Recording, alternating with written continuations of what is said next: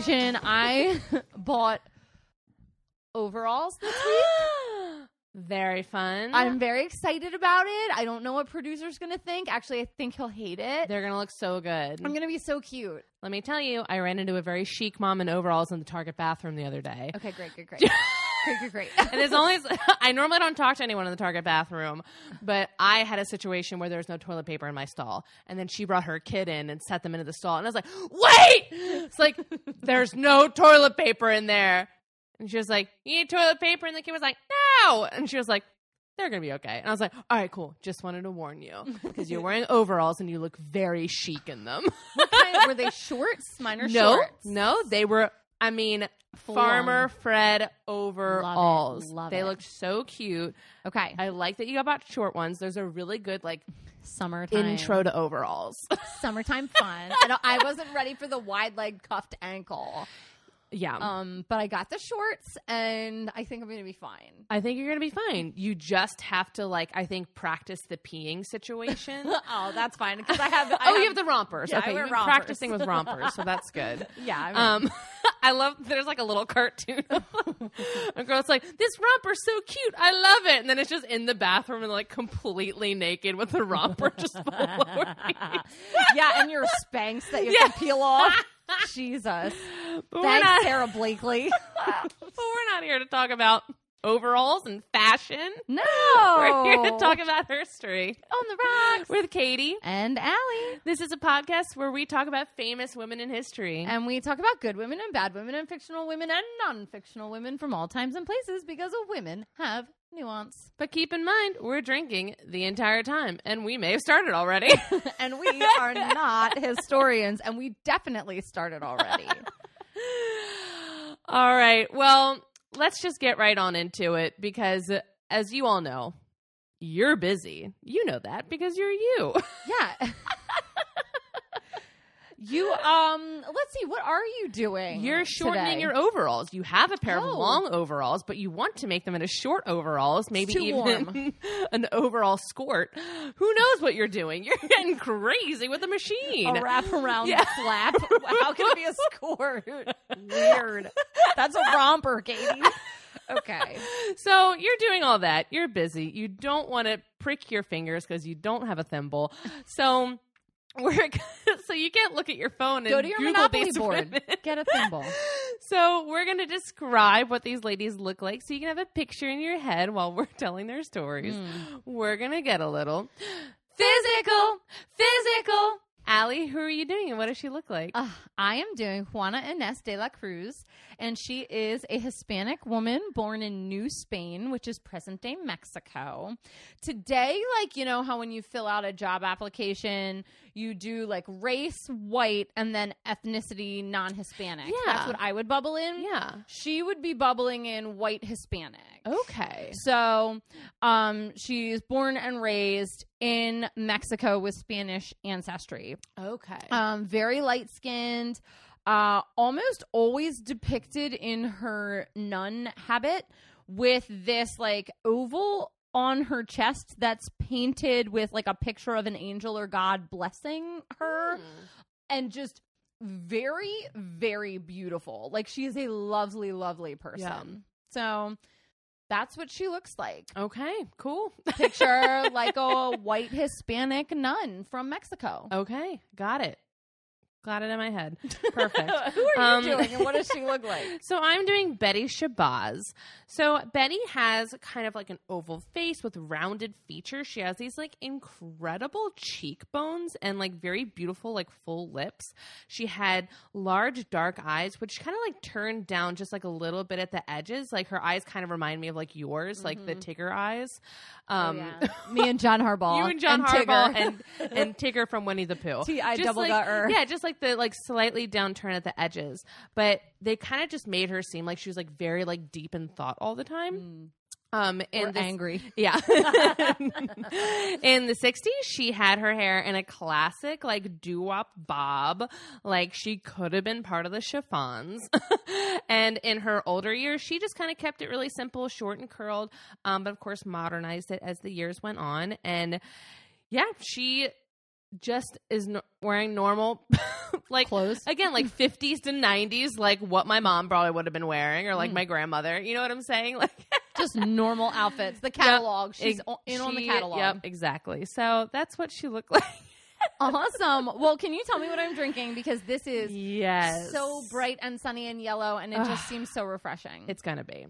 So because she is Muslim, they don't drink alcohol, so I wanted to make kind of like a nice, and also like the story gets very dark, so I wanted to make just like a light drink. So I made sangria. So this is Dr. Shabazz's sangria. It's a low alcohol summer sipper. So it is white wine, peach vodka, pineapple juice.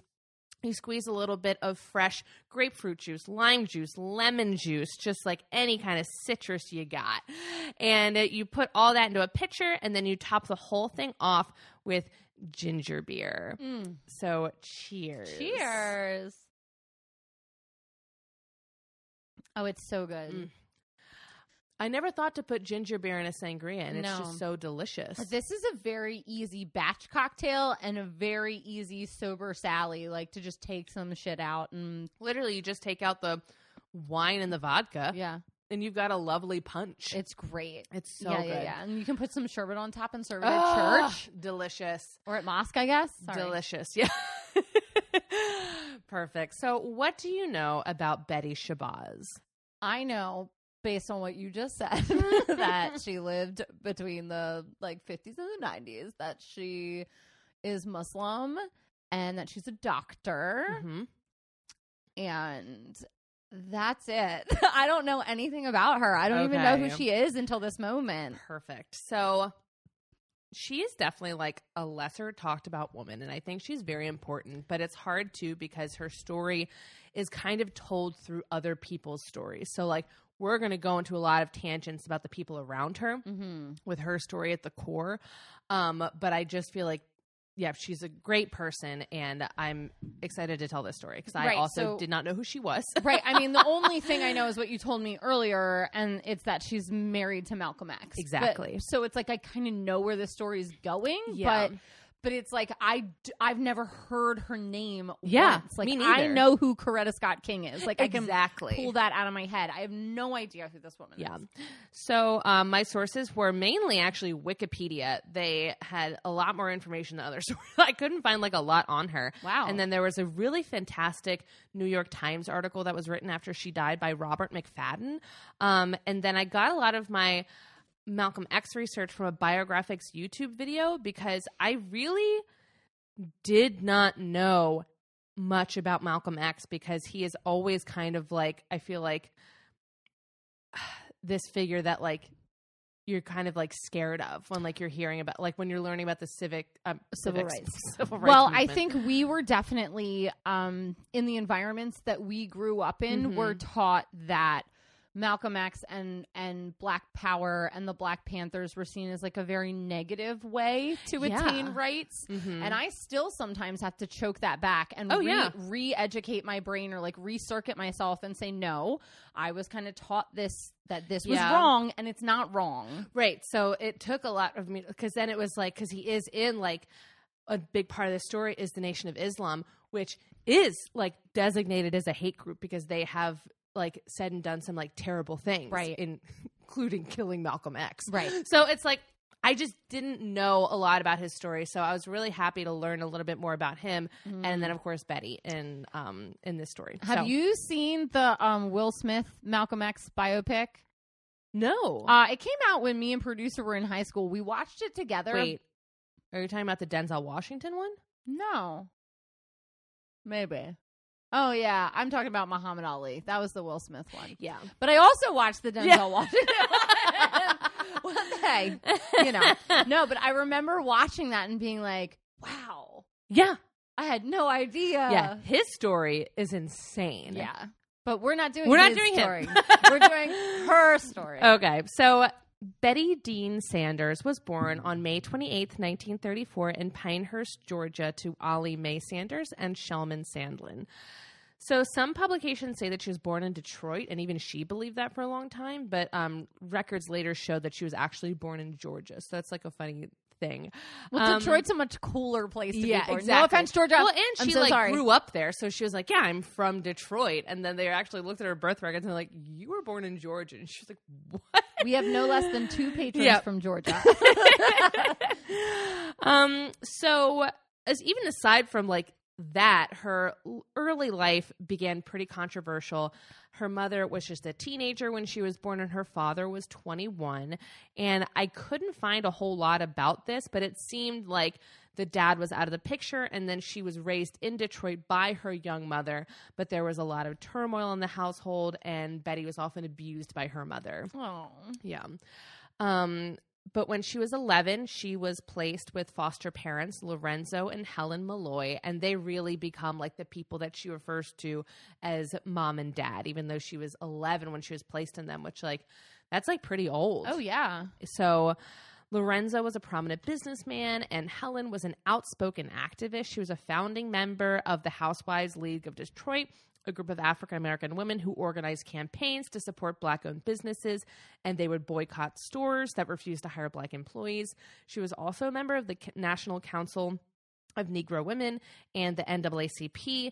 They were both, Lorenzo and Helen were active members of their local Bethel African Methodist Episcopal Church. But oddly enough, they never openly discussed racism with Betty. Never? Never. Betty later said, race relations were not discussed, and it was hoped that by denying the existence of race problems, the problems would go away. Anyone who openly discussed race relations was quickly viewed as a troublemaker. So it's just really interesting because like her foster parents are actively working to dismantle the racism that they obviously know exists because they're working against it. And there are little race riots happening in Detroit all around Betty, and no one is talking about it, like any of it to her, which she said was like pretty like psychologically disturbing. She's like, I know that stuff is going on. Like, why won't you just answer my questions? It's like being being raised as a white kid where they're like, racism does not happen anymore. Mm-hmm. And you're just like, are you sure? Yes. You're like, and then Abe Lincoln and then nothing. The Emancipation Proclamation happened. Montgomery bus boycotts took one day. Exactly. Everybody skips down the streets holding hands, and we're all fine. Everything's perfect.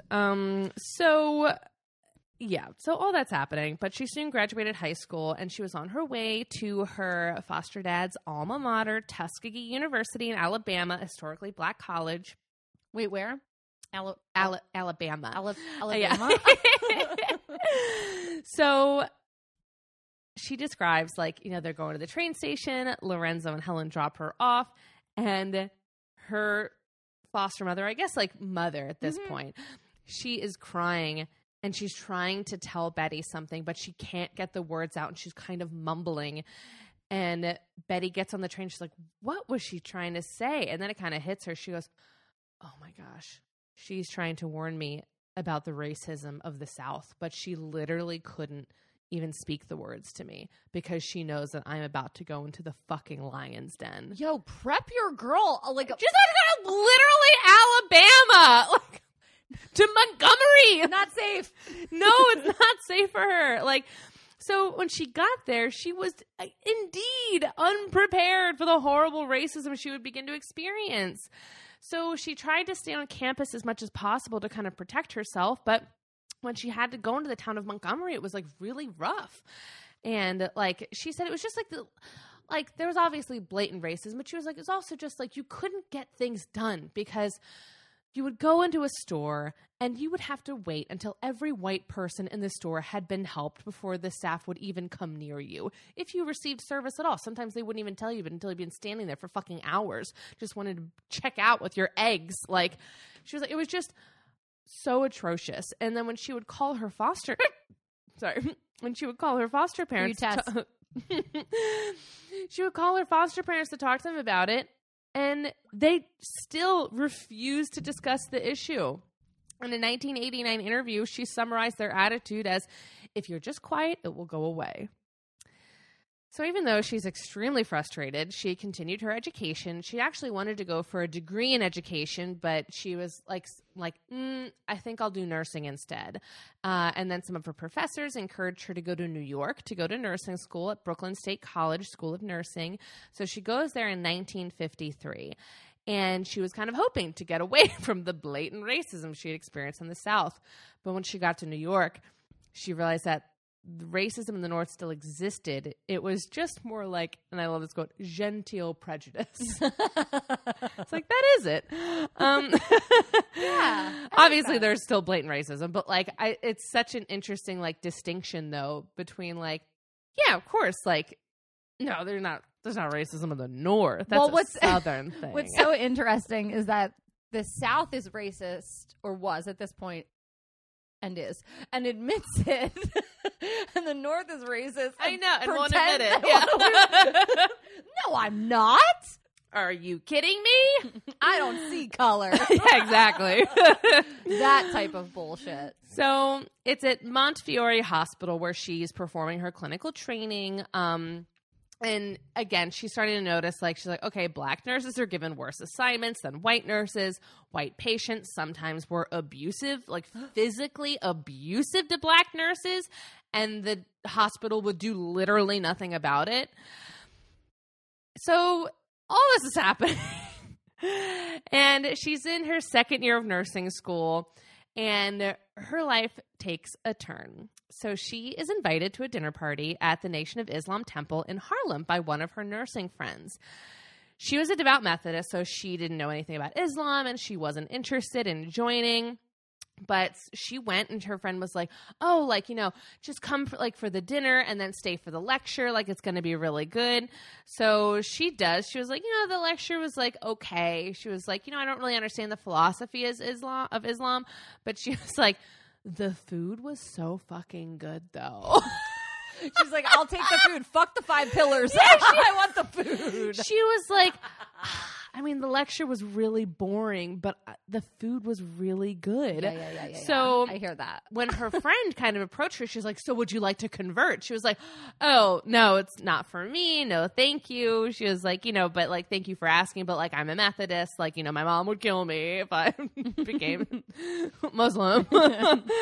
Jesus, greater than Muhammad. Exactly. Type of attitude. So the nurse friend was like, look, just come back one more time.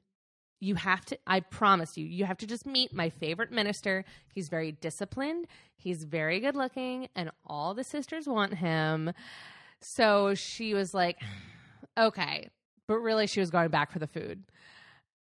And so when she got to the next meeting, she was just expecting to get another good meal. And then she caught a glimpse of Malcolm X. Oh, hottie. Very handsome man.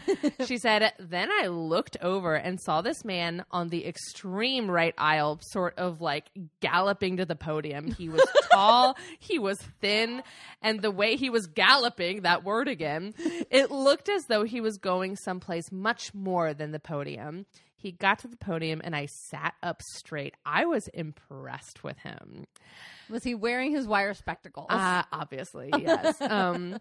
So soon, so she kind of stayed after the meeting and met him, and they started talking, and they initially just had a really long conversation about her life, which I feel like that is what like really powerful people do, is like when they first meet you, they make you feel like you're the most important person in the world. And that's charismatic. Like, yeah, exactly. And that's kind of how Betty left it. You know, she talked about her childhood in Detroit, the racial hostility she had encountered in Alabama, and her studies in New York. And so he's learning all about her, and then he starts to talk to her about the condition of African Americans, the causes of racism. And she started to like really understand racism in a way that like she hadn't before, because she knew what it felt like to experience it, but she didn't understand like the broader picture of it, because again, no one had fucking talked to her about it. They didn't come up with the vocab word systemic racism yet. Yeah. So she said, I really had a lot of pent up anxiety about my experience in the South, and Malcolm reassured me that it was understandable how I felt. So for her, it was also more of a community thing of like, okay, like I'm not alone. I'm not alone in this. So because I mean, it must be frustrating, because when I'm thinking about it, it's like she's in Detroit, and, you know, her early life wasn't, like, the greatest, but then she ends up with some good foster parents, and then she gets into college, and then she gets into college, and then it's like, it's hard, but it's not like the type of hard where, like, there's people being like, you can't come here. Right. She's like, I imagine that is like a hard feeling of like, yeah, you're right. Like, but I was able to go to school. Right. Like, I couldn't buy eggs at the store, but like I can got go to into school. college. She's like, what the fuck is going on? Like, yeah, like what are the nuances I'm not understanding? Right, exactly. So she started attending all of his lectures at Temple No. 7 in Harlem. And the two became very close. They just always would stay after and just talk to each other. And like, I know you and I know that feeling of like when you connect with someone like after like youth group or church or something, it is like you feel like you're in a different world. You're like, oh my gosh, like this person is like fucking getting me. You know, fast friends. Fast friends. Friends. So in 1956, she finally officially converted to Islam. She changed her last name to X, just like Malcolm did, to represent the stolen history of African Americans. Yeah, like sign an X. Yeah, because he was like, well, and like the whole thing is he like, so, it's like. There's like a scene in the movie where like he's like, "What's your last name?" And he goes, "My last name is Little." And he's like, "No, it's not. That's like your slave name. That's the name that it's like Washington, Jefferson." Yeah, White. It's like that's the name that white people gave you. That's not your name. Like you don't know who you are. Like you don't know who your people are. So it was like, yeah, you're right. So the X is representative of like, I don't have the privilege of like knowing what my family name is. My family name was given to me by slave owners. Oh, interesting. Because I also know that like the slaves that had to fight in the Civil War, you have to sign up for the army, but they couldn't sign, so they just told them to put an X. Yeah. So it's like, that's my name? Right, a literal letter X? Yeah, exactly. So, she converts, she changes her name, and her and Malcolm just begin spending even more time together. But since they were in a devout Muslim setting, they could never be alone together. So their entire courtship, there was like a lot of people around. Hard eye roll. Their literal dates were like, hey, the temple is going to the museum. Do you want to come? Like, we're all going to the zoo together. Do you want to come, Betty? So there's like literally hundreds of people around all the time when they're trying to like get to know each other. You know? I hate courting. I don't care who you are. I think courting is ridiculous. Even when I was like in middle school, someone at my school approached this girl's dad and was like, I would like to court your daughter. Yeah, this still happens. In like middle school. Oh yeah. And so the dad was like, okay, but let me ask my daughter first, because kudos to him. He was like, that's her decision. So he went to her and he's like, so-and-so wants to court you. And she was like, fuck him, no. And he was like, I'm sorry, but your request has been denied. He should have denied it right then, just on the request. Oh my God. No, thank you. I know people that in our religious setting that courted one another. Yeah. Like had to have a chaperone in the room and didn't kiss till they got married type shit. That's insane. Yeah. Bananas. Sorry if you're super religious. I'm sorry. Yeah. But you're also insane. Like, it is, human interaction is fine. If you don't think fucking King David from the Old Testament didn't have 1,000 concubines, I don't know who the fuck you think you are. Get off your high horse and stop courting each other. All right, it was there we set go. up. Hot take. It was set up by the patriarchy to hold women in slavery. You pieces of shit. 1-star me. Go for it. Have one more sip of that sangria. So I mean, like, they described their courtship as like they never shared one like personal word. It was always in kind of like a teaching public context. But after 2 years of spending time together and like getting to know one another, Malcolm called her up on the phone and asked her to marry him. He texted a proposal. It was like, you what? You won't get married? They were married on January 14th, 1958 in Lansing, Michigan, the same day that she became a licensed nurse. Fun fact. Wow. What a big event. But it's actually kind of sad because she was not going to be using her nursing license for a long time. Oh. Because Malcolm wanted a traditional marriage in which he made the rules and Betty followed them. Hate it. And this went on for a really long time. And of course, Betty started to have children, and they ended up having 6 daughters altogether. Atala, Kabila, Ilyasa, Gamila, Lamuba, Malika, and Malak. So they have 6 daughters. So No she's sons. no sons. So obviously they are like, she's really busy with all the household stuff. But over time, she was like, no, I'm going to speak up a little bit and have like more of a say in this relationship. So she said, Malcolm told me what he expected in a wife. And then I started telling him what I expected in a husband. And he was shocked at first. But over time, she said that he started kind of understanding her desire for independence.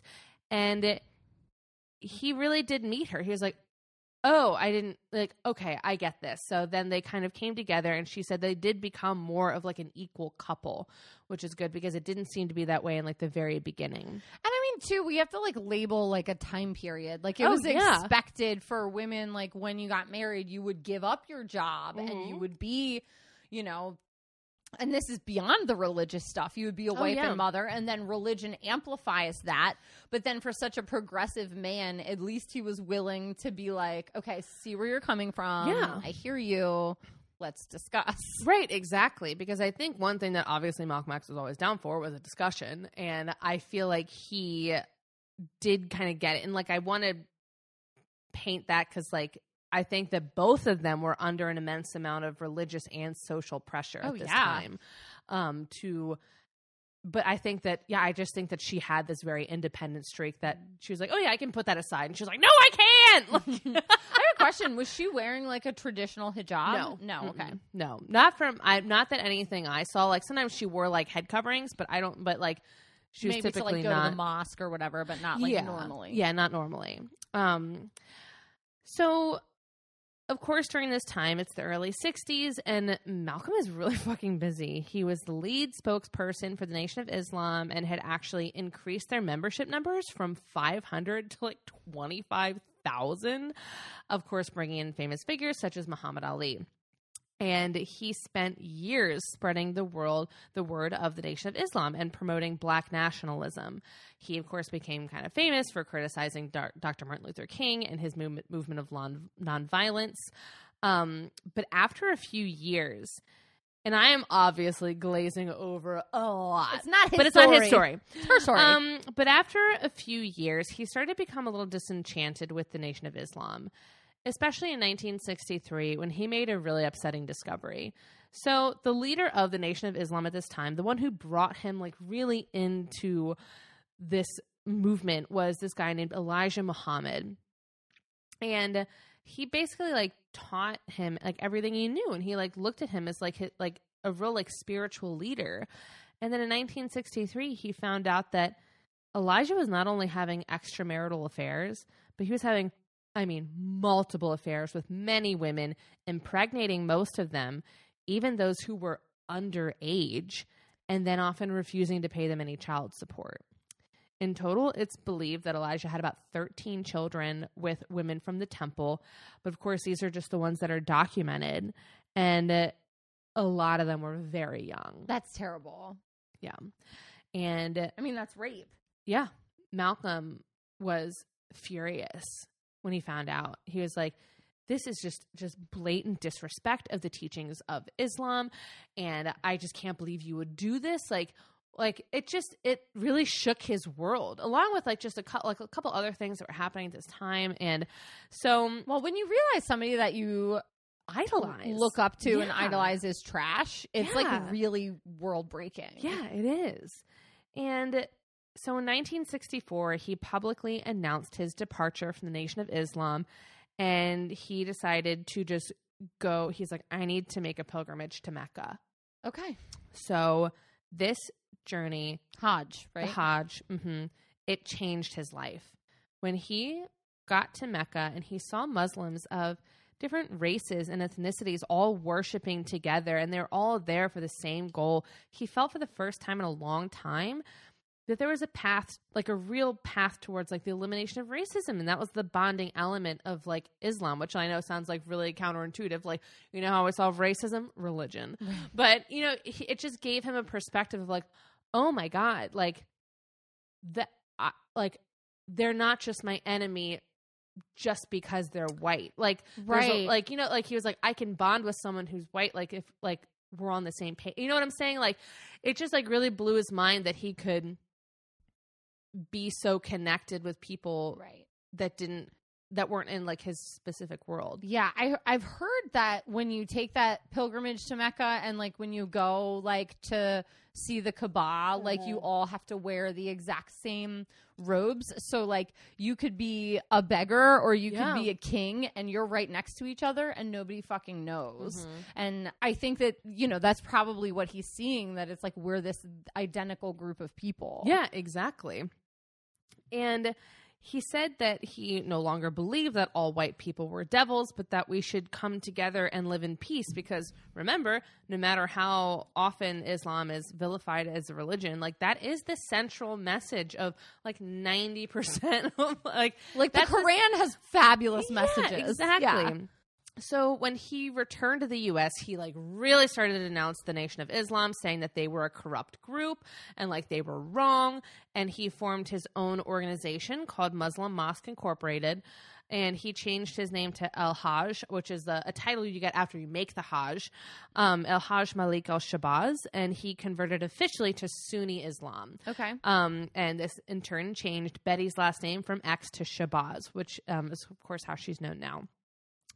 And Betty embraced all of this. She embraced the new Malcolm, the new like Sunni Islam. She, I think, was probably kind of happy about not being part of the Nation of Islam anymore. But she was not happy about the new target that was placed on her husband's back.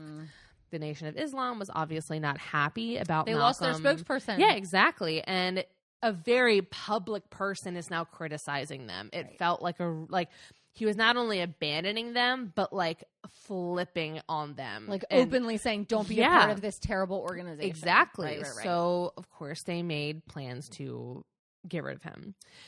He received a lot of death threats, but continued traveling the country and the world. He went to 14 countries, sharing his newfound message of peace among nations. He met with 11 heads of state and directly asked the United Nations to like step in and do something about what was happening in the U.S. to Black Americans, because he didn't just like be like, oh, I see, like, you know, this is the answer, so like Black Americans are fine. He was like, no, like we still need to like Black power is still a thing. He's like, but we just need to go at it from like a different angle. So like, he's like, we need to still fucking do something about this. The UN, there were a lot of fucking European countries that were pissed at us. Yeah, they should have been. Fucking stop it. Yeah, exactly. So this and plenty of other things that Malcolm had been saying over the years made him a target of the U.S. government as well. So I imagine... Potentially dangerous man. Yeah. So I imagine Malcolm's driving a car. The Nation of Islam is tailing him in one car, and the FBI is tailing him in the other. Like, this was his life for the last year. Listen, I wish I made enough of an impact to have that many people tailing me. So nobody gives a fuck who I am. So in 1965, things obviously started to really ramp up. Malcolm's car was bombed, and shortly after, his family's home in Queens was firebombed while the family was asleep inside. They said they only knew because Kabila screamed and woke the entire family up, and they were able to get out, and like, thankfully nobody was injured, but the house was burned to the ground. So that leaves Betty and Malcolm and their children just afraid for their lives constantly. And Malcolm he knew that someone was going to kill him, and unfortunately he was right. So on February 21st, 1965, Betty Shabazz sat in the Audubon Ballroom in Manhattan with her 4 daughters sitting beside her. And I'm not even sure if she really knew it yet, but she was 2 months pregnant with twin girls. No! Twins. Oh, that's why there's 6. Yeah. And she's sitting there, and she is understandably nervous as she watched her husband address a crowd of 400 people. And of course, her fears were realized when 3 men charged the stage, shooting her husband of only 7 years. They were only married for 7 years. Ew, how'd they have that many kids in 7 Who years? knows? I know twins speeds up the process, but like, it's crazy. They shot him 21 times. That is disgusting. She ran to the stage, tried to perform. Like, she, like, of course, like, shielded the children. They went out. People, like, tackled them, I think, or something. I don't even know. Like, obviously, it's one of those stories that, like, everybody has a different version of what happened. Yeah. And then apparently she went up and, like, tried to perform CPR on her husband and, like, very Jackie Kennedy. Oh, yeah, exactly. Collecting, like, brain fragments. You know nothing's going to happen. Yeah. But, of course, he was dead. She was 28 years old, a widow, a survivor of multiple traumatic events, and now a single mother of 6, 2 of which had not even been born yet. Stop with 28 years old. 28. Get She's out a of my year life. older than me. Katie, I cannot believe that. I'm 28. picturing a 40-year-old woman, I and know. you're telling me she's 28 years old. She's a baby. 2 kids on the way. Yeah, a literal child. Like, I have chills. I can't even remember to clean out my litter box. And like, I can't remember to put my sock. I can't match my sock. I'm 35. 28. I just didn't. When I got to that point in the story, I was like, No. that is so. It's egregious. It's egregious. It is. It's absolutely egregious. After the assassination, she couldn't sleep for weeks. How could you? How could you? Your house has been firebombed and your husband's dead. Yeah. Great. And then she's worrying. She's like, how am I going to provide for this family all by myself? And she hasn't been working, right? Yeah. Because she was And like, momming. nursing is not the kind of thing you can just pick up after 7 years No, you have of to like, get like a new certificate. Yeah, exactly. Professional development. Oh my gosh. This is not fun. Okay. Thankfully, don't like Malcolm's autobiography that he had written brought in some royalties for her. And then this is actually really sweet. So Alex Haley, who was the author of Roots, he this had is the second time we've talked about that this I season. know. So he helped him like kind of write it and everything and helped him like format the book. So he was like given some royalties as, you know, as like a thank you. And As like a ghostwriter. no, I don't think he was the ghostwriter. I think he just like helped him out with like it. an editing, like I'm gonna read it and I give think you of him like feedback. as like a producer. Okay. And so he was receiving royalties as well, but he immediately signed them over to Betty and was like, forfeited them. yeah, That's he's sweet. like, I don't need these royalties like That's you really do. sweet. So just about a month after the assassination, Betty decided that she would carry on her husband's legacy by making her own pilgrimage to Mecca. She said, I really don't know where I'd be today if I'd not gone to Mecca to make Hajj shortly after Malcolm was assassinated. That is what helped me put me back on track. Going to Mecca, making Hajj was very good for me because it made me think of all the people in the world who loved me and were just there for me, who prayed that I would get my life back together. I stopped focusing on the people who were trying to tear me and my family apart, which I think is so hard to do. Like, I feel like it is so easy to kind of like focus on the negativity and your enemies. And like, she was just like, I had to put that aside because I literally couldn't raise my daughters if I just kept focusing on that. Like, I had to move on. And unfortunately, I had to move on quickly. But thankfully, making Hajj like helped her do that. So when she got back to the U.S. and to her family, she was ready to work on getting their life back on track. So while her kids were still young, she made money by publishing her husband's speeches, selling the movie rights to his autobiography, and giving lectures on her husband's life and legacy. Then when her kids were in school, she started to become an active member of the school council, eventually becoming the president of the Westchester Daycare Council. Okay. And the more she got involved in education, the more she realized that that's what she wanted to get back to, the degree that she had left for nursing in the first place, education. In 1969, she attended Jersey State College and earned her BA in public health education. After that, she decided to go for her master's in early childhood education and eventually earned her doctorate in education administration from the University of Massachusetts at Amherst, which I guess makes her an EDD, which I think is amazing because that's what Allie has. It is. And a year later, Dr. Shabazz. And Vice President Joe Biden. Mm-hmm. Vice President Jill Biden. Yeah, that's what I said. Okay. All right. Is she the flutist? Yes. Is she actually the vice president? You heard it here first. Every flutist is actually vice president. Come on. And so a year later, Dr. Shabazz joined Medgar Evers College in Brooklyn, a part of the City University, becoming Director of Communications and Public Relations, a position she held for many years. She later became the Director of Institutional Advancement. She kind of worked on like raising money for scholarships and books. And she did all of this while having 6 kids at home. And like, who in like 1969, when she started her bachelor's degree, were all under 12 years old. That's terrible. What? What? Yeah. Getting a degree when you have children is not I just fun. don't understand. It's not fun. Especially since she didn't have like online university. I like know. I could like fucking turn shit in online. Gross. But and traveling, and she would also like travel the country giving lectures on her late husband, trying hardest to like preserve his memory, right, and change the negative public perception that had engulfed him, because she's also working really hard to be like, he was not a bad guy. Like he may have said some things that he definitely like later regretted, but like his message was always clear. Like Black people need to like stand up and be like proud of themselves and who they are. And like there is like a oh gosh, what is it? Not self-sustainability, but like self-preservation, I think. And like she was like, he preached that, and he preached peace and like love and like, you know, the teachings of the Quran, and like that is what I want people to remember him for. Yo, 50% of this people in this country are fine with the things Trump says. I know. And that's like 10 times above anything that Malcolm X ever said. But unfortunately, the tragedy of the Shabazz or X family did not end with Malcolm. So Betty and Malcolm's second daughter, Kabila, was having a harder time than some of the other siblings. She had gone to Princeton University, but felt at odds with white and Black students on campus. She just felt like she didn't like get along with anybody. So then she ran off to Paris, and she's like, all right, I'm going to study at the Sorbonne.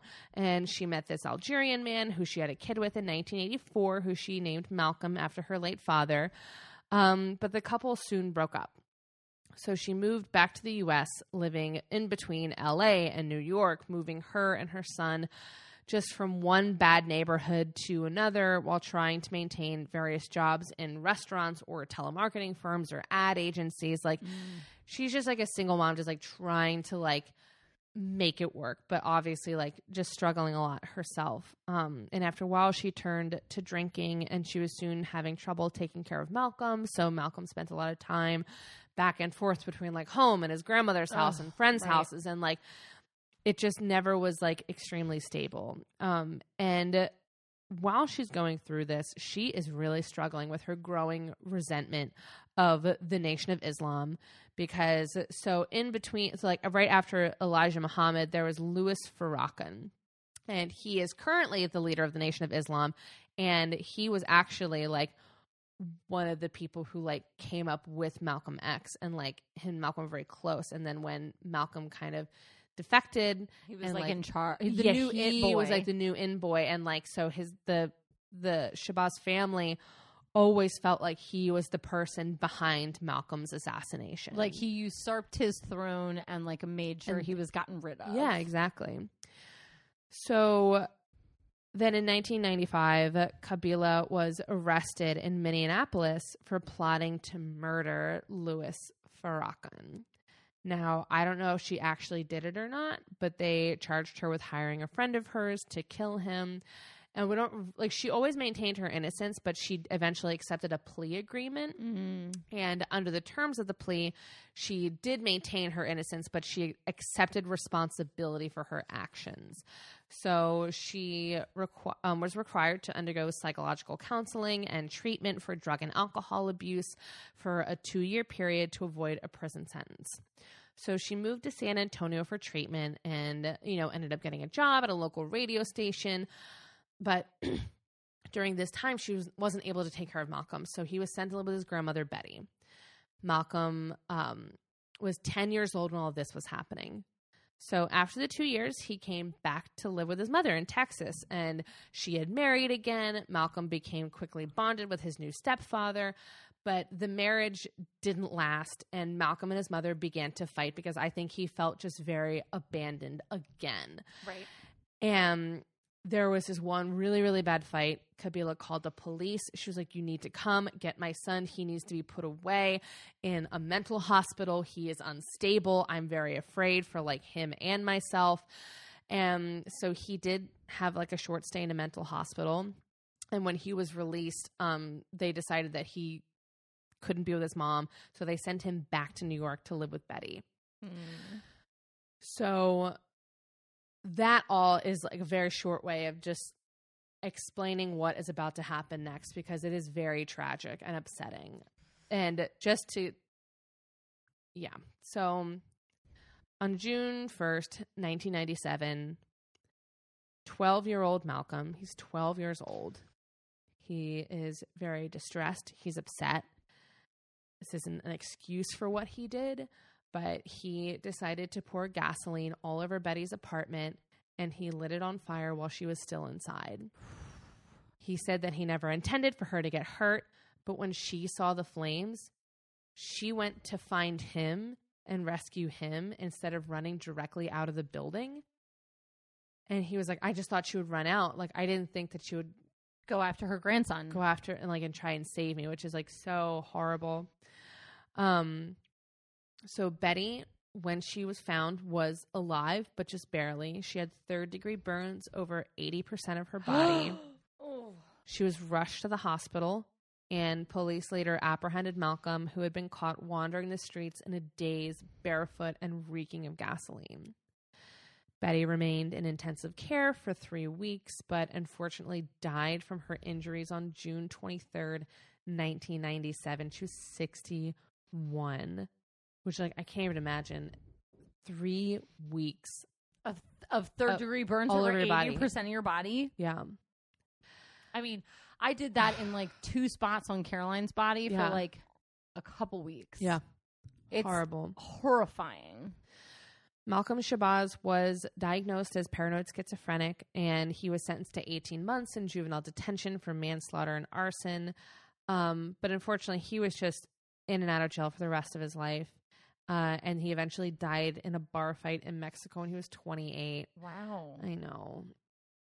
When Betty died, more than 2,000 mourners gathered together to honor Betty and her life, with, of course, famous women such as Coretta Scott King and Maya Angelou at her side.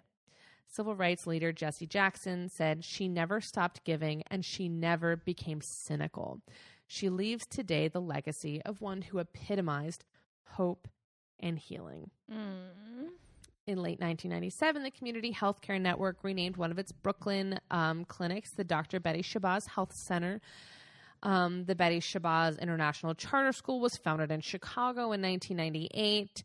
And in 2005, Columbia University announced the opening of the Malcolm X and Dr. Betty Shabazz Memorial and Education Center. The memorial is located in the Audubon Ballroom where he was assassinated. And in March 2012, New York City co-named Broadway at the corner of West 165th Street, the corner in front of the Audubon Ballroom, Betty Shabazz Way. She was portrayed by Angela Bassett in the 1992 film Malcolm X and Mary J. Blige in the film Betty and Coretta. She continues to be an inspiration for many women today, and I will just leave you with a quote from Betty. I wish you power that equals your intelligence and your strength. I wish you success that equals your talent and your determination. And I wish you faith. And that's the story of Betty Shabazz. I love that. I mean, it's just the end is it's so tragic. It is. I didn't know that her end was more tragic than Malcolm X himself. It's pretty shocking to me that it was. I have chills for sure. Yeah. But what an amazing story of just like a woman who was both along for the ride and like steering the reins. Absolutely. Yeah. Like, I feel like you can't deny that she was just so strong in herself that like she had a really big influence on one of the most famously like strong men. Like Malcolm X is like known as just this like extremely strong, stalwart like figure, and like it kind of reminds me of that like dumb quote from like My Big Fat Greek Wedding where she's like, you know, like women are the neck, like they're turning the head. And like I feel like that was what Betty was doing. Like she was behind the scenes, like not only raising all these kids and like supporting him while he's away, because I think that's another point that like we don't really know what Betty was doing during those times because Malcolm like wasn't really home. He has a lot of responsibility at that time. He's traveling. He's doing a lot of stuff. And like I know she had a lot of community support and everything, but like that's really difficult. It is. I mean, well, you know what they say, in front of every successful man is a successful woman. Yeah. So Are you ready for more drinks? I'm ready. Let's do it. Okay.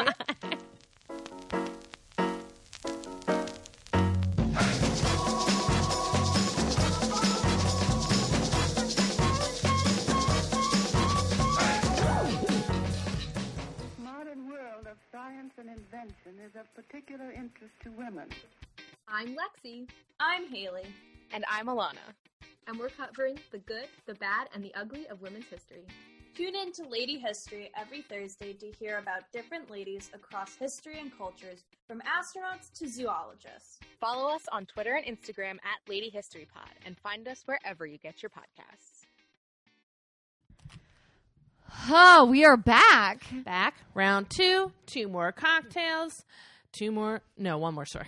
Yeah, just one more. Oh my gosh, I can't do it. Although on Patreon, we are going to be talking about the tallies of everybody's star signs. Oh, I'm so excited. I tallied it up. I cannot wait. So if you want to hear about all of our patron star signs and prove any of my theories wrong, come on and do it. Perfect. I wish I knew more about like that. Yeah. I know that I'm pretty right on Scorpio and that Casey's pretty right on Libra. Because we share the cusp. Well, we share let's the cusp. save it for Patreon. Okay, I'm We're sorry. not going to give them a taste. Yeah. Dabble somewhere else. That's a sample. Come back if you want the big box of this garbage. Okay, are you ready to know what you're drinking? I am. It's adorable. It really is. This is called the Fire Within. Ooh. And it is basically a grapefruit margarita with like some other elements. So it's a fluid ounce of grapefruit juice, and then an ounce and a half of tequila, and a drizzle of lime juice and salt on the rim and ice in it. But then like once you mix that all up, instead of doing the triple sec, you put in some of your favorite like clear soda, whether it's like club soda or Sprite or ginger beer or whatever. And then afterwards, you just put a little dab of grenadine on top so it sinks to the bottom, and you've got like this beautiful ombre from pink to red drink. Looks amazing. Cheers. Cheers. It's so interesting because it tastes like a margarita, but the soda changes it so much. It does. I did not expect it to make that big of a difference. I really feel like the grapefruit makes a huge difference. Like, as opposed to just lime. Yeah, like you're just expecting all that lime, and like the grapefruit is like, I don't know. It's just different. Like, you're right. It's like your Marian Anderson cocktail is kind of like a fake out. It's like you think you're drinking this cocktail, but actually you're drinking something very different. And like, it feels so good. It does. We got some, let me tell you, if you're having a party, this is good. Make your guess a Betty Shabazz and a Fire Within. Absolutely. Okay. So I am doing Juana Ines de la Cruz, and she has been called the world's worst nun. So can you tell me what her name is? Juana? Juana. Okay. Like Juan with a I'm going to have to write that down because I have no idea who this person is. Okay, you know nothing. I'd never heard of her before. Okay. I didn't know she was a nun. I thought you were doing someone totally different this week. Yeah.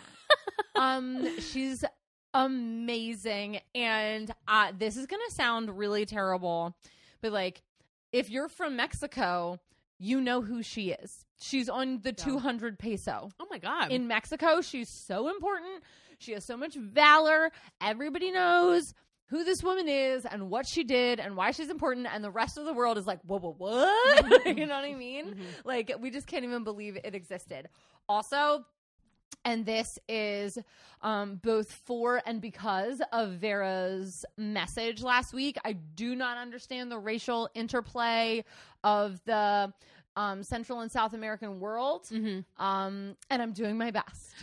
Yeah, there are just such nuanced things about that situation that, like, yeah, and like, I'll explain even what I can. Well, yeah, and like, but even just like reading it on paper is so different than like actually being entrenched in it. Like, and understanding the nuance. Vera's like literally like, no, not Vera. Vera's not Vero. Vera's the anthropologist. Okay, Mm-hmm. yeah. So, or was it Alicia? No. Alicia is in California. Vero's in South America, I believe. Wait, I thought Vera had the windmills in Spain. No. That's another person. Oh my God. I don't know anybody. We have a lot of listeners that have origins that aren't stupid white people. I just like, yeah, I definitely got like a couple. Now I feel like a real dick. No, you're not okay. a dick. Yeah, no. Alicia, full force history professor in California. Okay. Vero, anthropologist. So I know Alicia was just like being like filmed for yeah. a history I thing. shared it on LinkedIn. Yeah, and I was Get like, out really of here. jealous. I was like, excuse me, Alicia. Sorry, can I get just a whiff of your coattails? What? What are you even doing with these women? Oh my God, our pirate doctor, her Nat Geo is being like published around the world. The one like that she anyway, I don't know. We know a lot of really cool ladies. We are not cool ladies. Okay.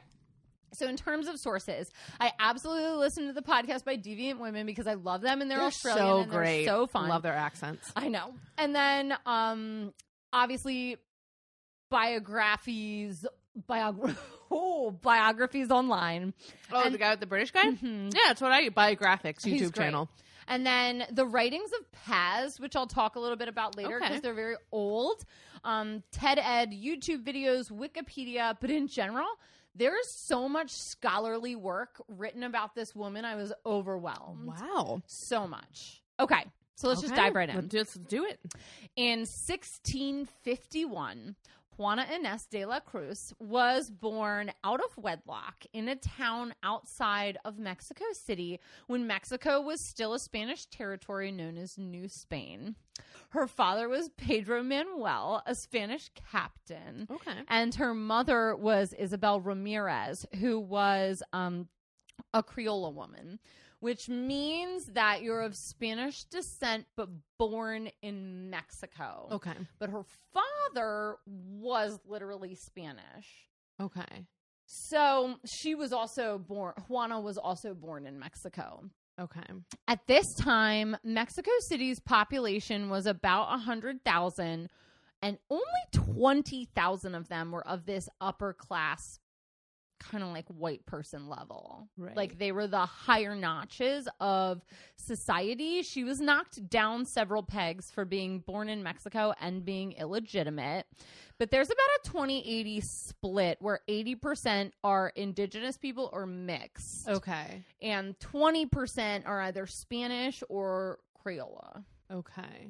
So among the elite class of people, she's still considered to be born pretty low. Her father is never around because he's a captain, but she grew up pretty well because her mother's dad or her maternal grandfather owned a hacienda, which is like an estate in New Spain, and that's where she grew up.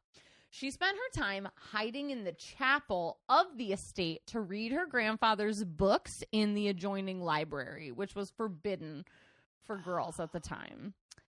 Now, she is a prodigy. She's not like a kid that got smart at 15. She knows everything as like a toddler. She could read Proust at 5. Yes. She's fucking Rory Gilmore. even more so. So, because she can't go to school, by the age of 3, she had taught herself how to read and write and starts learning. 3? Starts learning foreign languages. What? First, she learns Latin. And then at 5, she starts trying to perform math. By 8, she had written a poem about the Eucharist, which is communion if you're not Catholic. Yeah, thank you. Did not know that. The Eucharist. Thought that was like the holes in Jesus's hands. Nope. By early adolescent, she taught herself to read and write in an Aztec language. And then she started to teach herself ancient Greek logic and rhetoric, and then science, and then all the things that girls were not allowed to learn. She was down for it. She soaks it in. She is very porous. I was going to say, she sounds like a sponge. She's like a sponge for knowledge. She takes everything she can. I feel like her brain is like a sponge and mine is like Swiss cheese. It's like similar in looks, but Everything just falls through. everything falls through my brain. She just absorbs. Or it puddles up and spills Yeah, over. exactly. So, speaking of cheese, you'd think we planned this. As a child... I really didn't. I don't know where you're going, but I'm excited that there's cheese ahead. So this is what she said. And I quote, "I refrained from eating cheese because someone told me it would make you stupid. And my urge to learn was stronger than my urge to eat." I feel personally attacked by that. That's why we're so dumb. Oh my We eat so God. much fucking cheese, Katie. I eat so much. I had a string cheese for lunch. I had one in between the episodes. I was like, I need to calm down. Well, I love that there's that meme that was basically written about you. It's like, it's like, do you ever just like get up in the middle of the night and eat cheese, shredded cheese like a gargoyle out of the bag? I love shredded cheese so much. It's so embarrassing. See, I'm more of a knife to the block kind of girl. I like to take a whole block to the No, you to know the how when you couch. bite it and you can see the uneven teeth in the bite? I can't I do love that. it. I like the shredded, so I don't have I'm to like, see yes. Teach me about how my braces didn't work. It wasn't your braces. It was the thing after that. I'm sorry. Yeah, it was the fact that I lost my retainer and was too ashamed to tell my parents. I couldn't remember the word retainer, so okay. Well, hopefully you can retain that word next time. You haven't been eating your cheese, Where obviously. to? You're so smart. Filled with cheese. Okay. Um, I can't believe that cheese came up. So she begged her mom to allow her to disguise herself as a boy to go to Mexico City. Okay, and Lisa Simpson. study. I know. All about those sums. And Dividends. her mom at first is like, no, you can't go do that. And then as a teenager, she was like, you know what? I'm a single mom. Like, go to the city. I'm not going to let you dress up like a boy, but just go to Mexico City and live. You're like 15 years old. You'll be fine. Everything's going to be good. So she's in the big city, and I don't know how this happens, but her intelligence starts to attract some attention. People start to be like, whoa, this girl's She's a witch. No, well, soon, but not yet. So the viceroy, which a viceroy was the representative of the king in the colony. So the I'm sorry, what years are we talking again? 1600s. Okay, 1600s. So Spain, the Spanish king is still in charge of Mexico, and this viceroy is like his representative. Okay. Thank you for that date, because I was literally thinking this was in like the 20s for a hot minute. No, this is like long ago. Viceroy. Viceroy. No. This is Okay. long ago. She's 16 years old in the 1600s, and the viceroy, she was born in like 1650. So when she's 16, she's right in the middle of the 17th century. He's like, whoa. His name's Antonio Sebastian de Taliendo. And he's like, she is so smart. Also, she's kind of hot, which like doesn't do any harm. And he invites her to be a court as a lady in waiting for his wife. And they're super wealthy, and they're surrounded by super wealthy dudes that are all like swooning around this new girl that is in court. She's attractive, she's smart, but she's also a bastard. But she can kind of make up for it with her intelligence and her wit. The viceroy starts to think, I'm pretty sure she's faking how smart she is. There's no way a girl... How do you fake being smart? Who am I, Joan of Arc? Give me a fucking test. Well, they do. He calls... Who's the real viceroy? You! He calls all the boys, all his boys, scientists, mathematicians, theologians. He brings them to court. You mean the boys? The boys? His boys. And he's like, listen, gives her no prep, 17-year-old girl. Come in and answer these questions. This is a joke just for you. Is this the fucking praxis? Just for me. Just for me and the two other teachers. I don't know anything about teaching. And Allie was like, yeah, I'm taking the praxis. They can just quiz me on like any historical event at any time. So hopefully it's about Mexico City in the 1600s. And then you'll fucking ace it. Hopefully it's about this one woman. I hope they bring up Juana. So she's 17, and they're throwing questions at her left and right, and she's catching every single one. She's so good. And they're asking, like, questions that, like, logistical points and, like, that long-term scholars would have trouble answering, and she's just got it. They're like, Juana, if a tree fell in the forest, nobody was around here. They said... What came first? Chicken or the egg? And she said, depends on your religion. And they were like, what? What? Is the glass and half then empty? The air horn blows. Yes. Juana for the win. I'm so sorry for the yelling that's happening in your ear. We're 3 cocktails in tonight and not doing okay. I know we've only told you about 2, but there was one before. Shout out to your friends that aren't doing okay. Okay, I'm so sorry. Apparently, she smashes this question sector. And he's like, okay, I guess she's actually smart. So her reputation continues to grow. And of course, she gets multiple requests for her hand in marriage. And she turns down every single one. Oh my God. Because she's worried about bigger things. Juana, had some problems. Oh no. She would like measure the length of her hair and then cut it and then like say, okay, I need to learn this new crazy theorem. And if she didn't learn it by the time it grew back, she would like rip hair from her head. She was like punishing herself for not being smart enough. Okay. And she's not eating cheese. And it's a really crazy sad situation. Wow. Just eat some cheese. But it's so good. Eat some cheese and leave your hair on your head and you'd be fine. Oh my gosh. But she slowly realizes if I stay in this court and I continue to age and turn down men, it's going to look like really fucking bad. And they're going to force me to marry one of them. So you know what I'll do? I'm just going to become a nun. Smart girl. I'm just going to become a nun. The world's worst nun. That's what I'm going to do. I'm going to do it. A nun for all the wrong reasons. Which is what they all were back then. I love that she was like, oh, my God, what a weird problem of like, I'm so beautiful and smart that I can't stop getting marriage proposals. So you know what? Fine, I'll be a nun. Really the worst problems. Everybody's like, I hate you, Juana. But the thing is about monasteries and nunneries is that you got to find the one that's your flavor. So if you look back in history, there are some like party house nunneries that are like wild as shit. She didn't go to one of those. Oh, that's a shame. I know. But she first goes to this one called St. Joe's. But after 3 months, she realizes that they actually are super pious and care about God. And she's like, nope, not my scene. No. So she bounces. I love that like most people are like, I'm here for the dick. And she's like, I'm here for the anti-dick. She's like, I don't want any of that. Like, but I also don't want all this shit either. No. I don't want that at all. I just want to live my life. So she finds a nunnery that's going to leave her alone and let her read books. A dream. It's all she wants. A dream. And this is what she says she wants. Library school?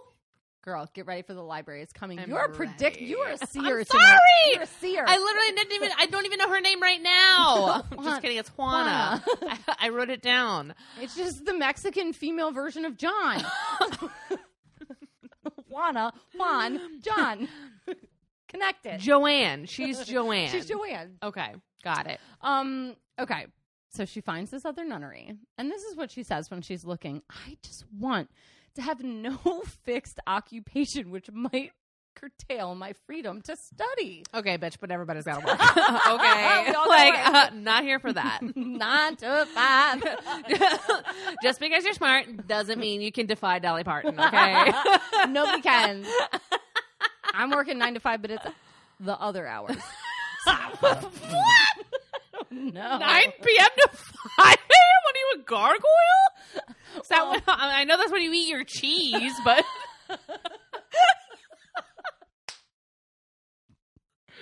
I'm sorry, this episode is officially off the rails because of me and me alone. No, we're both doing it. And drinking salted beer.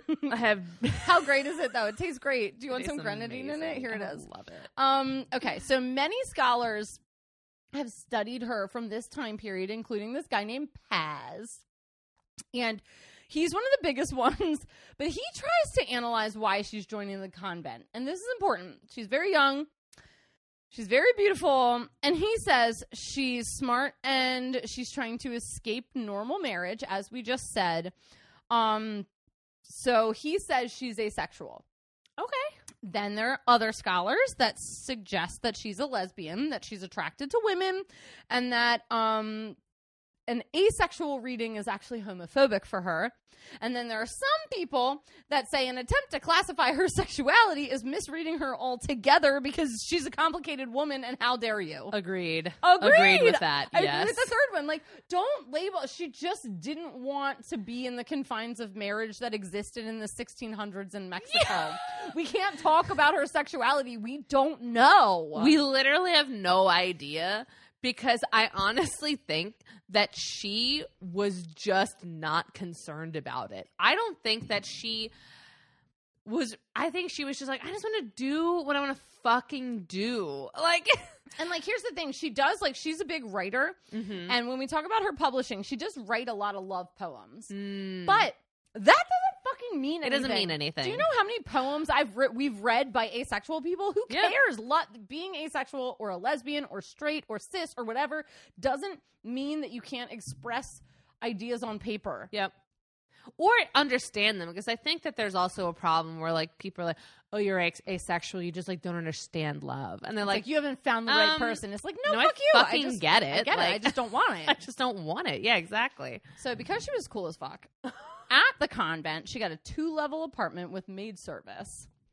Excuse me. Because nuns who come in with family money have more luxury than others in the convent. So she is kind of a little bit above because of her ethnic background. But she still has restrictions because it is a convent. She's not allowed to leave. She's not really allowed to speak to outsiders unless it's through a veil, which is kind of like a confession booth where like you can't really see each other. Like a purdah. Yeah. But she did not need to be out in the world because she wanted the life of studying. And because she thrived on it, she ended up deviling in a library. Katie, I'm not kidding. I know that was intense. I'm sorry. I have beer in my ear. Beer and salt in my ear. Deviling? Deviling in library sciences. No, what do you mean deviling? Do you mean delving? That's what I meant. This is how drunk we are. Oh my God. Okay. Deviling. That's what I wrote, though. Deviling. Yeah, that's when what you get the book and you mix it with like some mayonnaise and some paprika. You devil it. Bay. Only Old Bay. You devil it. You don't paprika. Devil that book. Where are you from? That was unbelievable. Nobody listens to this podcast anymore. Not a soul. Okay. Delved into the book. Delved into her library career. But here's what happened. She ends up having this library. That's 4,000 to 5,000 books in her little nun apartment. And little nun apartment. At this time, so she's a hoarder. A hoarder of books. Okay. So much so that it is the largest library in the Americas at the time. Is what she has. And she had science and astrological instruments in there and musical instruments, and like it's just like, look at all my shit. It's like the Beast is like blindfolding Belle and like bringing her in, and she's like, it's that. So There must be something there that wasn't there before. It's books! It's the birds that landed on his hand. So she spent time writing letters, essays, poems, scholarly writings, music, plays. She was the convent's accountant. She was their archivist. She just like loved doing that shit. But then she starts hosting logical gatherings in her nuns' quarters. She's having a salon in her nuns' quarters with all her books and astrological shit. And the other nuns start to get annoyed. They're like, you're focusing way too much on knowledge and not enough on God. And eventually... Like, God is knowledge, bitch. Yeah, God is love. So... Omniscient. One nun finally sells her out, which, again, you're telling the story ahead. We're going to get there. It's so good. I can't believe you can predict it. Okay. Because this is a movie. It should be a movie. I'm literally so enraptured by this story. I've taken 0 notes, and that's half of my story. job. One nun sells her out to the higher ups, and she's like, she's studying too much. And you know what happens to snitches? They're witches. New mug. Snitches are witches. And she had her books banned for 3 months. She wasn't allowed to use her books. So she's like defending herself in this, and she says, well, actually, theology is the highest form of learning, and how can you master theology if you don't understand the things that God has made? Here we go. I mean... Can't argue with that. Okay. Is she right? Yeah. So she turns her... I don't know. So what she does is instead, she's like, okay, I can't have my books for 3 months. Fine. Decent sentence. I'm going to focus on the natural world. And so she just like goes into the kitchen and like watches people prepare food, and it's like, what's the difference between water and oil? Look at this condensation. This is so, she's being a scientist. This is so interesting. Why does salt clump when it's wet? She just keeps asking these questions and like writing about them, which is like, I mean, there's literal cookbooks about her online. It's very crazy how much shit has been written about her. So she slowly develops relationships with all of these scholars, and she's keeping her relationship with the viceroy and his wife, and that gives her a lot of power in the nunnery to do whatever the fuck she wants, and it's creating jealousy between her and the other nuns because I don't know why. Like, they just can't handle her being cool. Yeah. Like, come on, you're all there for the same like, reason. They're not on her level. Yeah. They're not on her level. But because of these relationships, with the higher up people, she could actually send her works out to be published. And a shit ton of stuff gets published in Mexico and in Spain. Because the convent's official and unofficial poet she's like getting commissioned for work, for religious events, for secular gatherings. She's writing poems and love poems and wedding services. And to talk about some of her work, one of her poems is called First Dream, which is super famous, and it's like 970 some lines, and it is I'm sorry, masterpiece. Is this a poem or is that a novella? An epilogue. What? Excuse me? It's absurd, and it's literally about a soul leaving a body and like looking down at the world and like seeing itself. It's very interesting.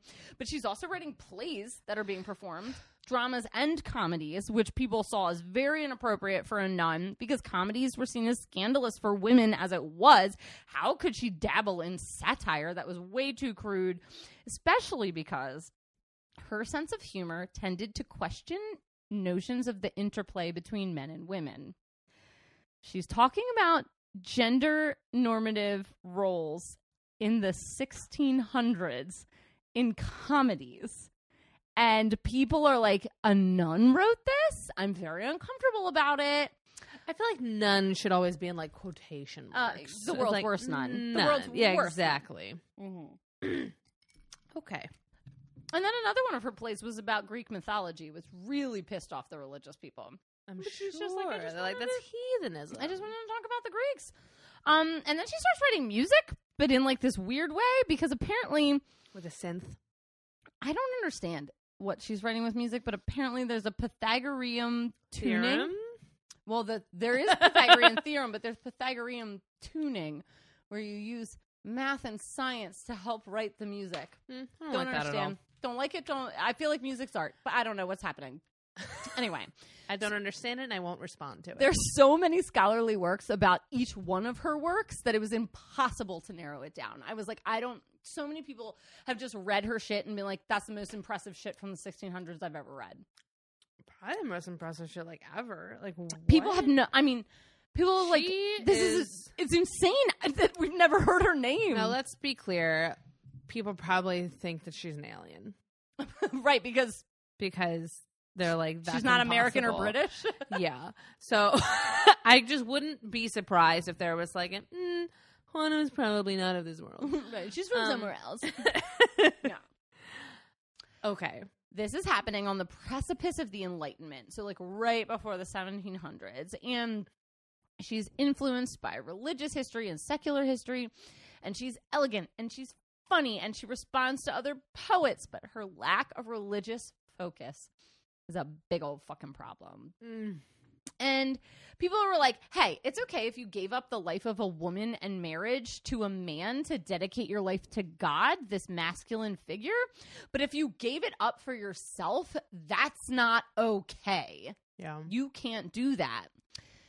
So her confessor, which is the priest that you confess to, was a Jesuit man named Antonio. And when she first joined the nunnery, he was super excited because she's so smart and so awesome. But over the 20 years of her being at this convent, he starts to work against her. And your confessor knows literally everything about you, and it's literally illegal for them to divulge any of it. No, I don't like this at all. So he decides to betray her in the 1680s and publishes a private letter that she sent to someone for everyone to see. There's a lot of debate about who has the right to teach and study religion at this time and who can interpret God's word. So what happened is there's this sermon that went out like 40 years before this, and Juana disagrees with the sermon and what was said. So she's up late at night one night talking to a friend about it, a male scholar, and he's like, wow, that is super intuitive. Write it down for me and send it to me in a letter. Most likely a setup. A fucking trap. Yeah. It's a trap setup. So what happens is she sends it, and then it obviously goes into the hands of the higher up people, and they publish it. And it is a woman literally questioning God. But I don't think her questions are absurd. So she is saying things like, I think God's biggest gift to us is not giving us everything, because then we wouldn't have free will. Yeah. Because otherwise we'd be slaves. I have Swiss cheese brain, and I'm like, yeah, that makes sense. That makes so much sense. And then she all of her points seem very like Christianity today, but Christianity 1600s was like questioning the men in charge of the church, and questioning God is like, yeah, you're terrible, go to hell. Yeah, they were like plot twist. Like this wasn't supposed to be happening. Right. So a lot of people think that she was tricked into writing this down, and she's very embarrassed at first. And instead of caving in on herself, she decides to write a reply. And this reply is considered one of the most important proto-feminist texts, up there with Mary Wollstonecraft's A Vindication of the Rights of Women. It is feminism before feminism was a thing. She defends women's rights to education, to read, to interpret scripture, to be educated, to publish, to have a voice.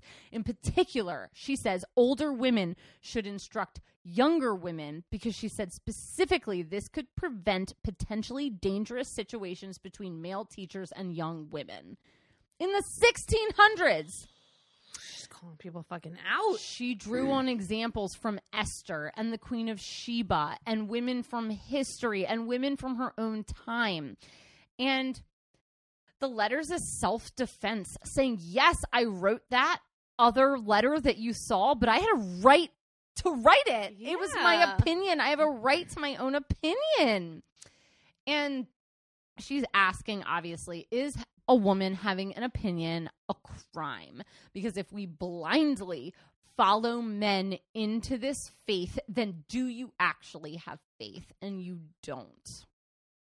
And then she said, one can perfectly well philosophize while cooking supper. Which is a great quote. I like that. I can be a woman and fucking think.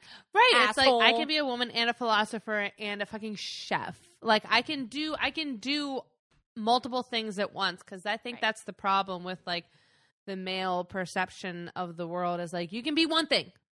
That's it. And like yet they believe in the Holy Trinity. Yeah. But like because it's like women have always known that you can do more, but because they've bear the brunt of the responsibility at home. You know what I'm saying? So like there was never a question in women's minds that they could do more than one thing. But for men it was always like they were just so loud about the one thing that they could fucking do. And it's like it's an absurd situation. And over time, her criticism of misogyny and the hypocrisy of men is getting to too many ears. So she stops writing altogether. And we don't know why. There's a lot of theories. The first theory that's put out by men is that she gave it all up and admitted she was wrong. She did publish a thing called I, the Worst of All Women. Which is a public apology. And she sells her thousands of books and gives the money to the poor in respect. That is a spun story. She was forced to give up her library, is the opinion that I choose, and was forced to write this published article, I, the Worst of All Women. And then has to live her remaining years not being allowed to speak her opinion because she gained too many listening ears. Some even say her library was burned, not just confiscated, but burned in front of her. So many who believe the former cite that she gave this penance. And I'm just saying, you don't understand how strong men are, how much they can take away, because they can. Yeah. In her remaining years, she did use her time to give to charity and to the poor, but the plague sweeps the 1600s, and in her region, she was going around being a nurse. And because of that, she succumbed to the disease herself and died at the age of 46. 46. Her outspoken opinion granted her titles during her lifetime, such as the 10th Muse and the Phoenix of America. She was a flame that rose from religious authoritarianism. Of the over 100 published works that she had, only a few survive. And according to many, they only survive because of the viceroy's wife. After hundreds of years of fading from historical knowledge, Octavio Paz, who I do not agree with everything he wrote about her, but I'm glad he wrote about her because he brought her from the ashes. He brought her back and front and center and said she's a proto-feminist, and she brought forth discourse on colonialism, educational rights, women's rights, and feminist advocacy. In 1993, Sor Juana Ines service for abused women was established to help women survivors of domestic violence. The convent where Juana lived for 27 years of her life today is the University of Cloister of Sor Juana. And in 1995, she had her name inscribed in gold in the Mexican Congress. And she's now pictured on the 200 peso bill and the 1,000 peso coin. The town where she grew up was renamed in her honor. And I think all of this is incredible for Mexico. They were like, hey, look at this famous, religiously controversial feminist. Let's put her on everything. Here we go. We can't even get Harriet Tubman on the fucking $20 bill. Yeah. And they just put her everywhere, which is incredible. Also, we know so little about Harriet Tubman, actually. Yeah, exactly. Araminta, you mean? Yeah, unbelievable. So the amount of scholarly work about her life, her writing, her impact is just incredible. I was overwhelmed. Margaret Atwood has written poems about her. There are cookbooks focusing on her writing. I found this article on a comparison between how she and Frida Kahlo, both being from Mexico, dressed and made themselves look androgynous to blur the lines of sexism. Like, if you want to read something about this woman, there's much. Plenty. Go find her. Yeah. So she's a gem, and I'm so glad that we got to cover her because she's one of those rare gems that made the world a better place. And that's the story of Juana. I'm like really overwhelmed. Isn't that incredible? That was a really awesome story. I can't believe how cool she is. I've never heard of her. I didn't I just don't. I'm really overwhelmed. I didn't even know she existed, and then to learn that she's like owned the biggest library in North and South America and was a proto-feminist, and like it just makes me feel like, obviously, it makes me feel like it should, that I don't know enough about women's history. No, absolutely. That's how we should feel. All right. Well, I think we need to talk about these two women together in a little segment we like to call them Just the Two of Us. Okay. So, first off, I want to point out that they were both born in unfavorable circumstances, not just of their time, but I feel like that circumstance is fucking timeless, of like unwed parents, like young parents, and like I feel like the idea for both of these women is that they shouldn't have been anything. Yeah, and do you know what's really distracting about it is like I hate the word bastard, but I hate the word illegitimate even more. Yeah. That word digs at me, but like you're not an illegitimate person because of a decision that your parents made. That's disgusting. It's also like to even give legitimacy to someone's personhood in any way, shape, or form is so fucked. It's horrible. And then it's like to have these preconceived notions about a person just because of what their parents did or did not do is just unbelievable. But I think that that's one of the beauties of, because like the fact of the matter is we do live in a society that does put limitations on people because of what their parents were or did or whatever. Right. And I just feel like they shouldn't have been anything, and they were just so much more than something. And these are women that are famous in circles that know about them, but like you and I aren't in those circles. No, we're not. Like I found out this week I don't know shit about Malcolm X. I didn't go into his story too much this week, obviously, because it was about Betty, but like I am sure that people in that know-how are like, oh yeah, like Betty Shabazz, absolutely. And like obviously people in like Mexico are like, yeah, Juana, like she's on the fucking money. Like I just think it's such a leap of like born out of nothing and then turned into someone who is so important to so many people.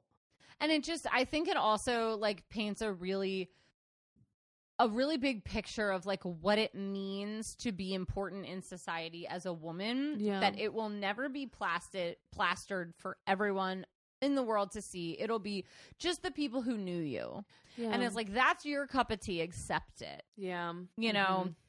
And unless you're going to be like the first prime minister, you know, Margaret Thatcher, like nobody knows who you are. Yeah.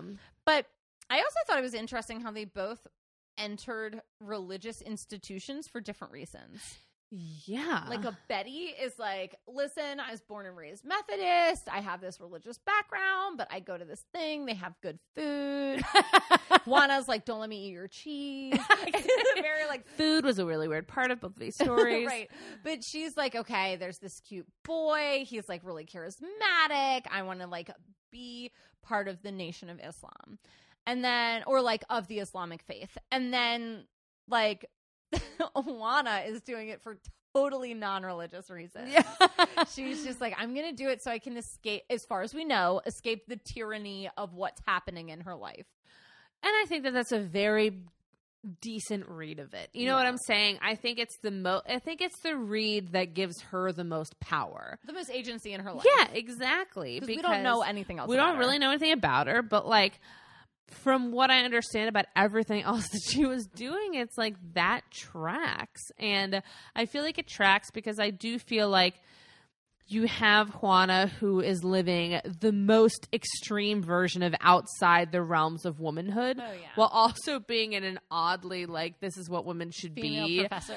You know what like nuns of like, that is the ideal, obviously, you know, that women should never have sex and be totally chaste, you know, which is weird because then it's like, okay, but do you want Right. What exactly? what do you fucking want from me? But then you have Betty who like, what do you want? exactly. And then you like, so you have these two different kind of like very traditional forms of womanhood of like a nun and a mother, both in very religious contexts. But then they both break out of those molds because they were never really supposed to be there to begin with. Like, I feel like both of them use them as like, yeah, I do want to be this, but that's not my only identity. Right. And I mean, not only is it not their only identity, but they took care to publish their identity. Yeah. Both of them were like, I'm going to put out these works. And like in terms of Juana, it was things that she wrote. And, you know, in terms of Betty, it's like, these are just speeches and shit that my husband did, but also I'm going to become a doctor. And there's just so much going on that they're putting out so much literature in the world, and people take that for granted. How many things you can Google is because we had people writing shit for centuries. Yeah, absolutely. And I feel like they just were speaking for themselves and for like a greater like purpose. Because I think they both very strongly felt that like they had a right to their opinion.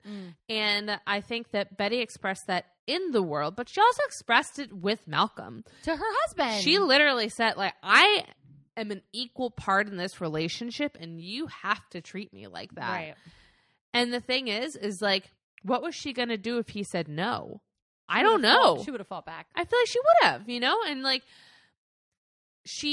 I just feel like both of these women were like so good at like standing up for like what they wanted in their lives, you know, because I think that they just were like, no, like I'm not just another person who can get put to the wayside. Like I'm an important factor in whatever I'm doing. Right. And I think that that's something that women so frequently don't do is factor themselves in. You know, it's kind of like, and I feel that sometimes, like, I feel like I'm just kind of like caught up in whatever's going on around me. And it's like, you kind of forget to take into account, like, what do I think about this? You know, like, what do I have to say about it?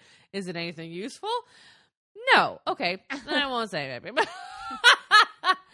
you know what I'm saying? I just felt like they both had, I don't know.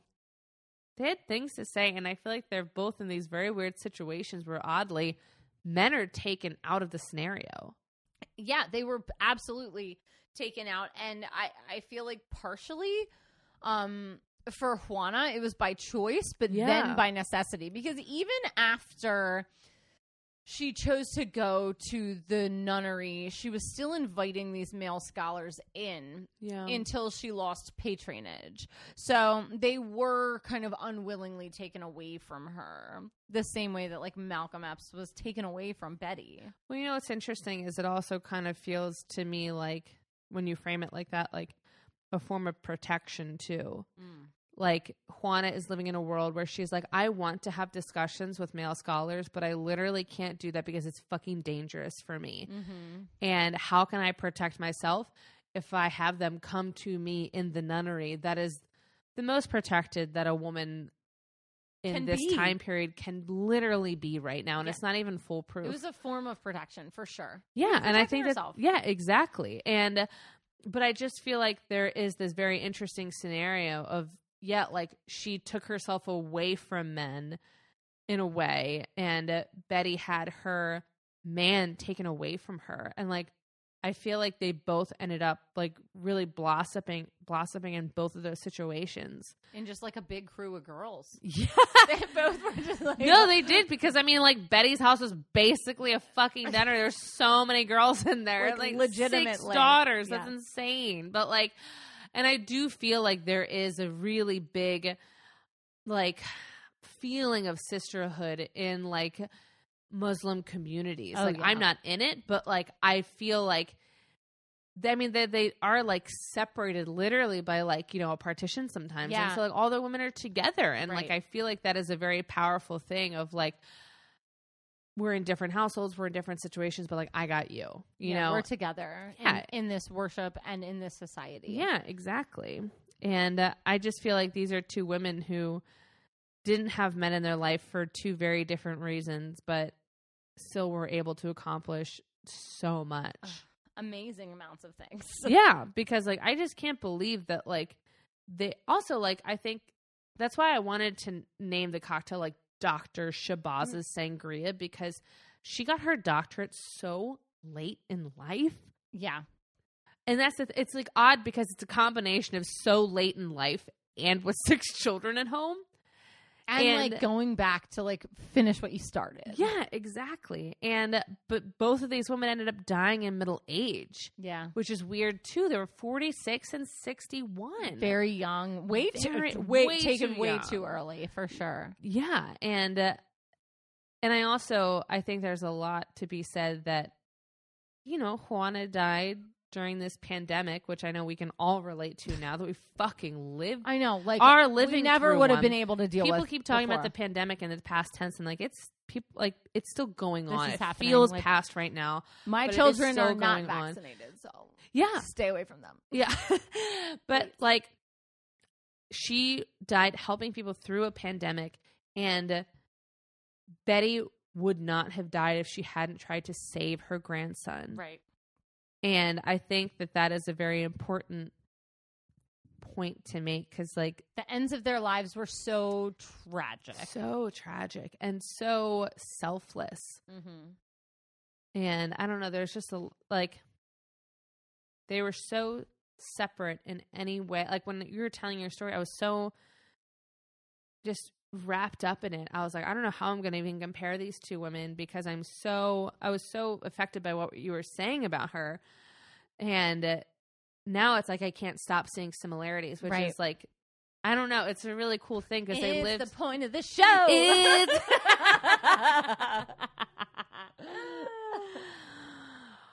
I always learn something in just the two of us. Just the two of us. And I'm like, but yeah, but I don't know. I just think like, yeah, the beginning and the ends of their lives were just, and the middle, honestly. Like, it's weird how they hit such similar milestones. I don't know. I just, like, I'm really fascinated by this odd comparison, because I didn't know you were doing this person. I thought you were doing someone else.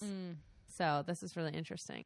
Are you ready to toast these women? I'm very ready to toast. Allie, who would you like to toast this evening? So I want to toast women with raw fury. I think that Juana thought so much about what she wanted to say, and then so little about what she was going to say before she said it. And I just really love when your anger is rooted in injustice that is so guttural, and I just feel like that's the person she was. Yeah, there we go. Cheers. And you? I'm going to toast. It's so funny that you ended my story with like behind every great man is like a great woman thing, because I'm going to toast the great women who are much more than just behind a great man, because well, to be fair, I said in front of every great. Yeah. But, you know, I just feel like I didn't even know who she was before this week. And then I didn't even put her in context of Malcolm X, let alone behind him. Like, you know, she was just nowhere in my scope of view. So I just want to toast her because she's so much more, and she did so much more than I think anyone gives her credit for, you know. So I just want to toast, women who are just even more than even behind great men. Cheers. All right, Allie, what are you enjoying in pop culture this week? I want to influence people to use their PTO. Okay. Your company gives you paid time off for a reason, and it's yours, and stop feeling like they will care more if you stay longer. Those are your days. Take your days. Go get a pedicure. Casey hasn't taken his paid time off since he started working at the that's ridiculous. And they don't care. They literally don't care. Nobody cares. Like, is it like, I do understand the idea that, like, it's stressful because you have to set up to take a day off and you have to like, you know, like as a teacher, I know I have to write sub plans. I have to hope the sub does it right. I have to come back and fix everything they messed up in my classroom. Like, I get it. It's not always easy. Take your fucking paid time off. Yeah. You are not a slave to the system. Yeah. I just want people to take their days off and relax and read a book. Yeah. Or do the things when your to-do list is overwhelming. Instead of taking it out on your family, just take off tomorrow. Yeah.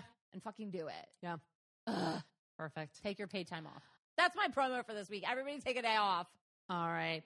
What's yours? In that time off, you should watch Modern Family. It's so good. It's so good. I was telling Allie about this on Sunday Yeah, at Sunday night dinner, and I was like, I just feel obviously outrageously, because I'm very late to the game, that this show was tailor-made for me.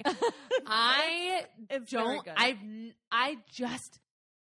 laugh so fucking hard at it. It's really funny. And also, it just increases, like, the burning urge in my body. Again, like, I don't have a burning urge to have a child, but I have a burning urge to adopt one. Mm-hmm.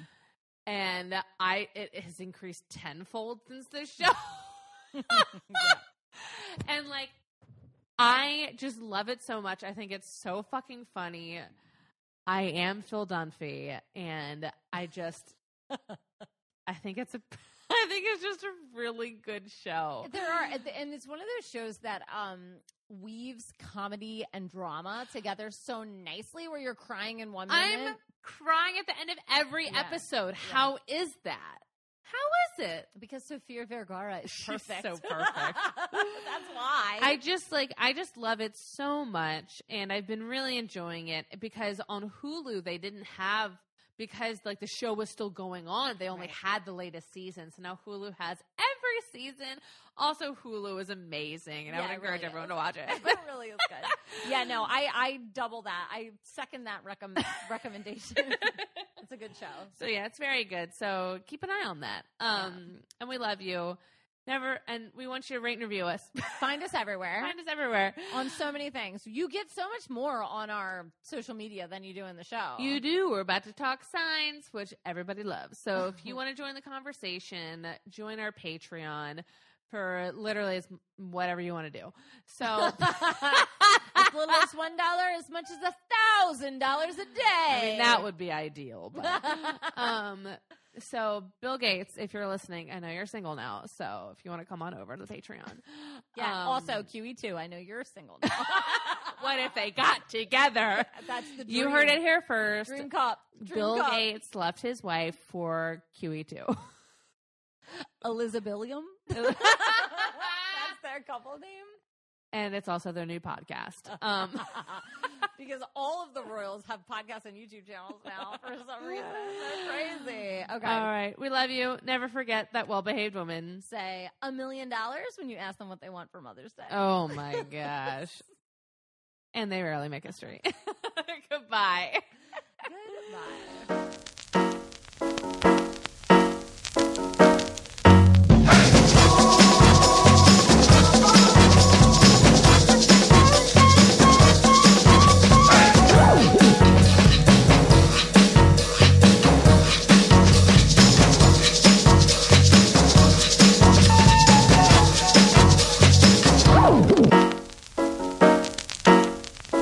You've been listening to Her Story on the Rocks. We are independently produced by 1986 Entertainment and proudly recorded in Baltimore, Maryland. If there's a woman in history you would like us to cover, you can email us at herstoryontheRocks@gmail.com. You can also message us on Twitter or Instagram. We post all of our cocktail recipes on Tuesdays so that you can go get all the supplies you need and drink along with us.